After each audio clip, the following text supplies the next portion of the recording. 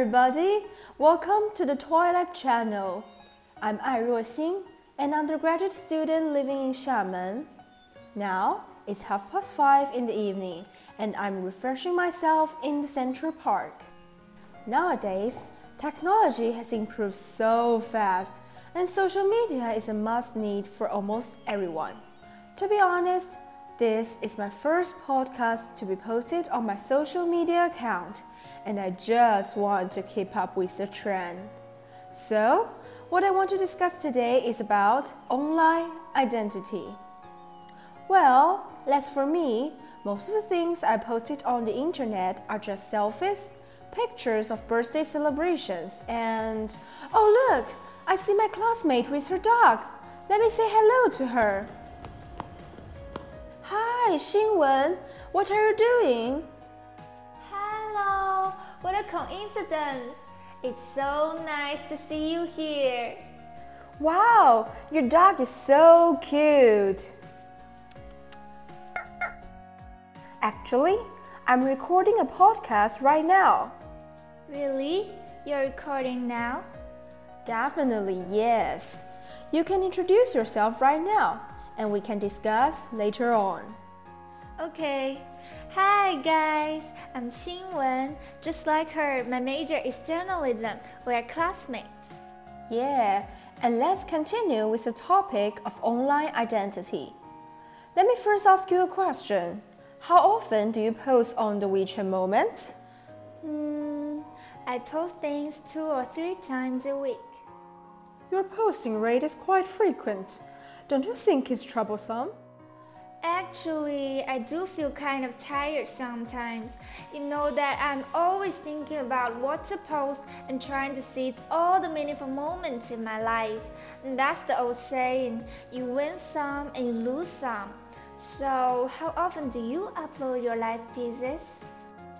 Well, as for me, I post much less than you. Sometimes, I even post only once a month on WeChat Moments. Exactly. But why? Because I don't want my daily life to be exposed to the public all the time. Maybe I value personal privacy more than other people. When I was in primary school, I tend to express all my feelings on the social media. But since I grew up and care more about others' opinions, I just reduced the rate to post things and also cut down the contents. That's right. People always think they were dumb in their teenage period. Yes, and now I only share moments when I participate in significant events, like attending the Mid-Autumn Festival Gala held by my senior high school, or when my family members and friends are celebrating their birthdays. So, what about you? I like to upload some pictures of myself, my lovely dog, as well as the sunset, the seascape. I hope that my friends can get my aesthetic view and my ability of photo taking. Also, I often upload pieces of the songs I sing. Praises from my friends delight me. I also like to share the songs I sing. I think that's kind of ingratiation, a self-presentation strategy to help get other person's appreciation and likes. But I usually set a do not share list, which is a name list that people include cannot see what I have posted. Oh wait, is your dog pooping? Yep, let me take some pictures. Her poster is really amusing. Aha, I see. But will you share these photos on your WeChat Moment? Certainly not. This kind of photograph may harm my image. I'm afraid that some of my friends will think like, oh my god, how could you post that kind of photos? What a low taste. Yes, we all care about our online images and pay attention to self-impression management all the time. Right. I'd like to influence the perceptions of other people about me. And the image I want to create is a girl with rich, interesting, and meaningful life, which is also my ideal life. Just like most people, I'm also willing to show the perfect side. It seems that your online image is more like your ideal self. which is a little different from your offline image. Sometimes, yes. In the last summer vacation, my friends and I went on a trip. We posted some pictures of rural landscape, the bright green trees, limpid stream. You must think that we had experienced a fascinating time in the countryside, right? Yes, didn't you? Not at all. You may not believe it. We just went out once to take those photos. The reason is that the countryside was nearly the end of our trip. We were exhausted by then. In fact, we watched TV at home every day that whole week. Oh, that's how it is. To be honest, I feel like it's my false self. Then how do you manage your online image? Well, I definitely have different characteristics on different social media platforms. For example, on Weibo, I usually share and repost celebrity news, updates about the latest TV series and movies. I don't post pictures of myself on this platform. Yeah, you should. Weibo is more to the public. And on platforms which only my closest friends can see my posts, I always send some self-talking sentences and complaints.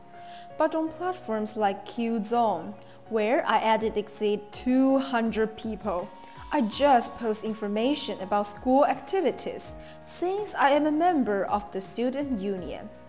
And one of my friends even made fun of me, saying that my Qzone is just a marketing account.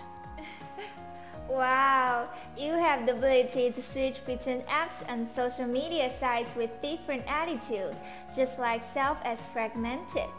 By the way, don't you think it's really hard to post contacts? How come? I don't really get the point. Well, I remember once I wanted to post my selfie with a short sentence, but since my friend thought that it's inappropriate, I deleted from the whole sentence to 3 words. At last, the more I looked at it, the more strange I felt. So I simply gave up to post my selfie with a sentence. It's so hard to share something on social media. Now I get it. So, you are really considerate when you want to post some sentences. Aren't you really care about others' opinion? I suppose so. Or maybe it's because that I think words are always easier to show a person's character. That makes sense. Well, it's getting late. Let's summarize the similarities and differences of our online images. I'll go first. We both prefer to post pictures more than contacts. Let me think. Unlike you, I don't have multiple identities on different social media sites. And your contents are more about your daily pieces. Mine are more about the major events in my life. Also, I'm more active online. That's it. Let us take a last photo of this beautiful sunset. All of our listeners, that's all for today's podcast. Hope you could learn something and have fun. Okay, remember to invite me when you record your next podcast. Of course. How can I record it without you? That's a deal. I'll be in touch. Bye-bye. Bye. See you next time.